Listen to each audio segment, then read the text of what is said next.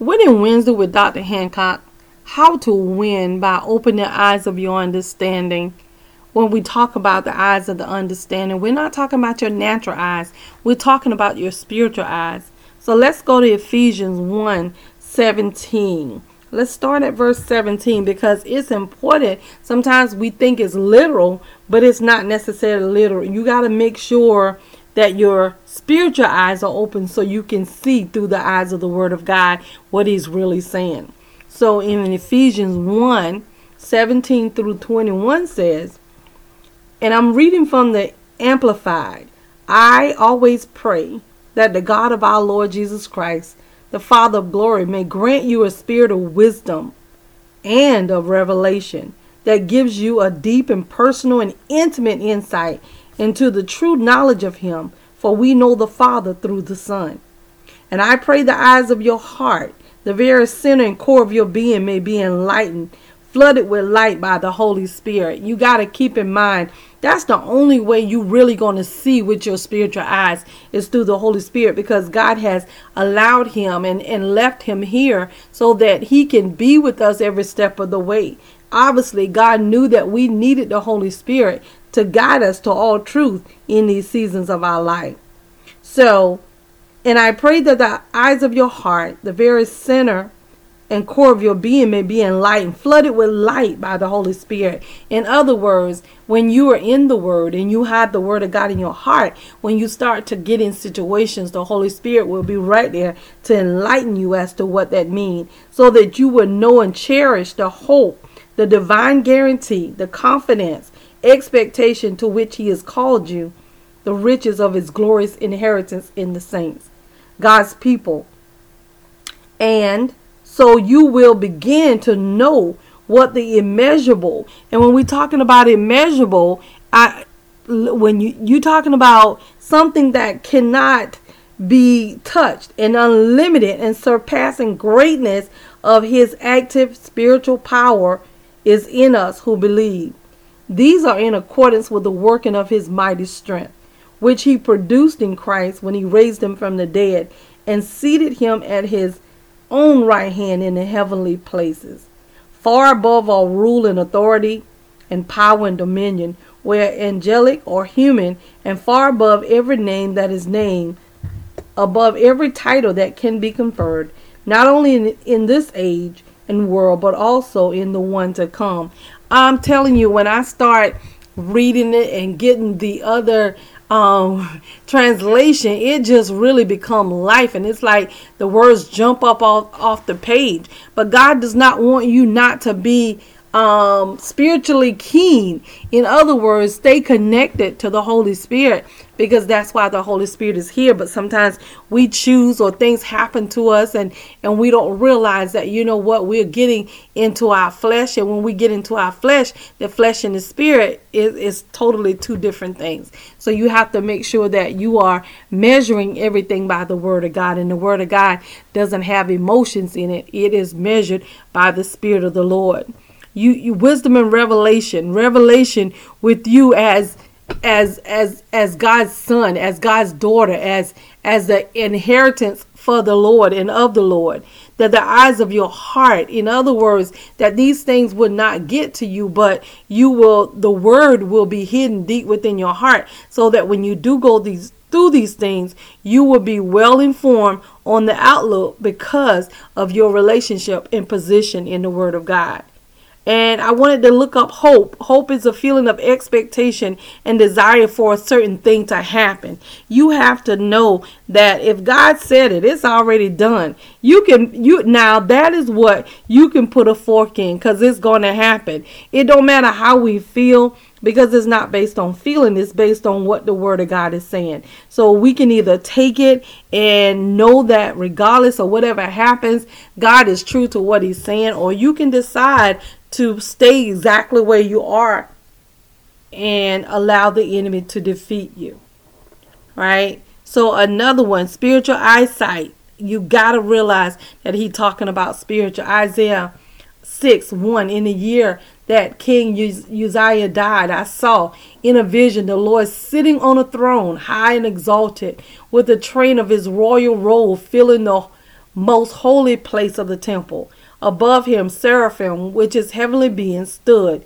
Each one has 6 wings. With 2 wings he covered his face, with 2 wings he covered his feet, and with 2 wings he flew. And he called out to another, saying, Holy, holy, holy is the Lord of hosts. The whole earth is filled with his glory. And the foundation of the threshold trembled at the voice of him who called out, and the temple was filled with smoke. You guys, that is magical to me.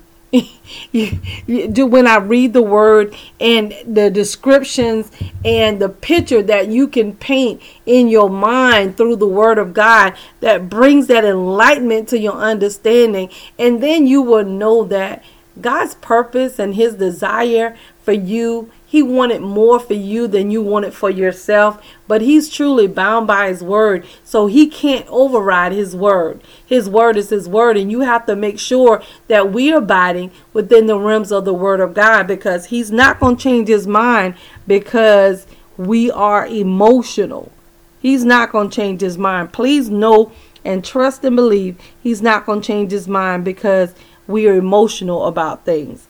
You got to know that. You have to know that. And the eyes of your understanding cannot be enlightened when you are emotional.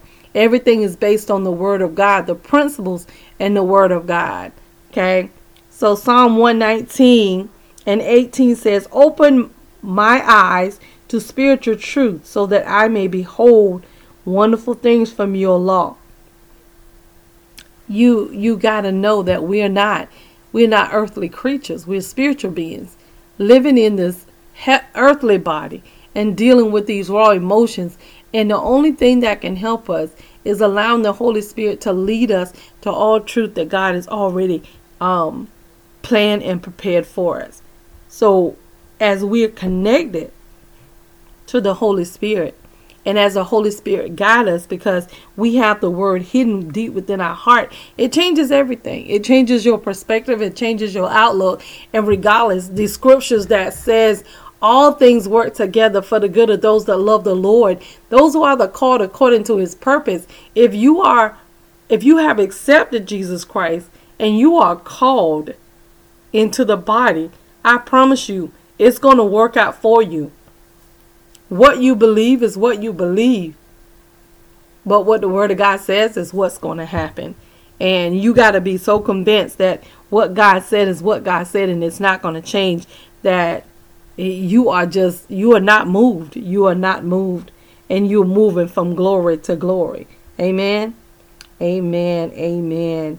So Matthew 5 and 8 says, Blessed, anticipating God's presence, spiritually mature at the pure in heart, those with integrity, moral courage, and godly character, for they will see God. God already know. Oh my God, he has already designed. He already know. In the beginning, he knew the end. Nothing catches him by surprise. And even though he know, you still, and we still are free moral agents, and we get to choose if we're going to do things the right way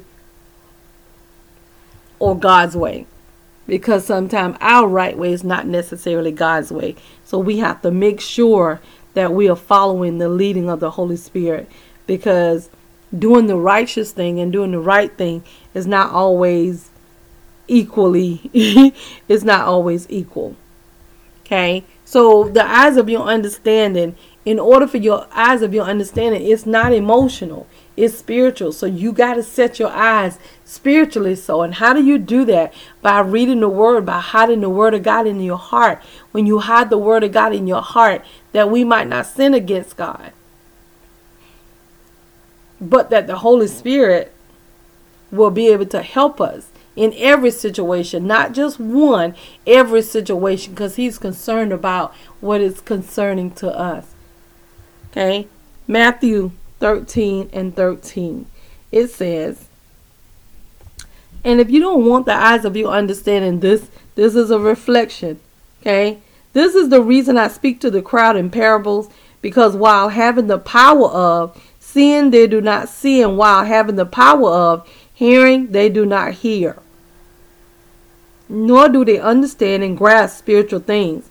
In them, the prophecy of Isaiah is being fulfilled, which said, you will hear and keep on hearing, but never understand. You got to realize that naturally so, without accepting Jesus Christ as Lord and Savior, you'll be stuck here. But after you accept Jesus Christ, remember the Word of God says that there is nobody that can get to the Father but through the Son. So if you don't accept Jesus Christ as Lord and Savior of your life, you won't even see the Father. Good works are just that, good works. But good works will not get you into heaven. You have to follow the leading of the Holy Spirit. The instructions are already pre-written over 2,000 years ago. All you have to do is just walk it out. It's not about how you feel. It's about what the Word of God says. And when you make a decision to stand in agreement with the Word of God, it'll change everything for your life. And He will make sure that every area of your life is calibrated according to the Word of God.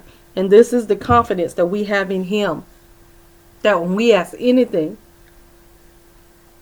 according to His will, He hears us. And if we know that He hears us, we know that our petitions are granted.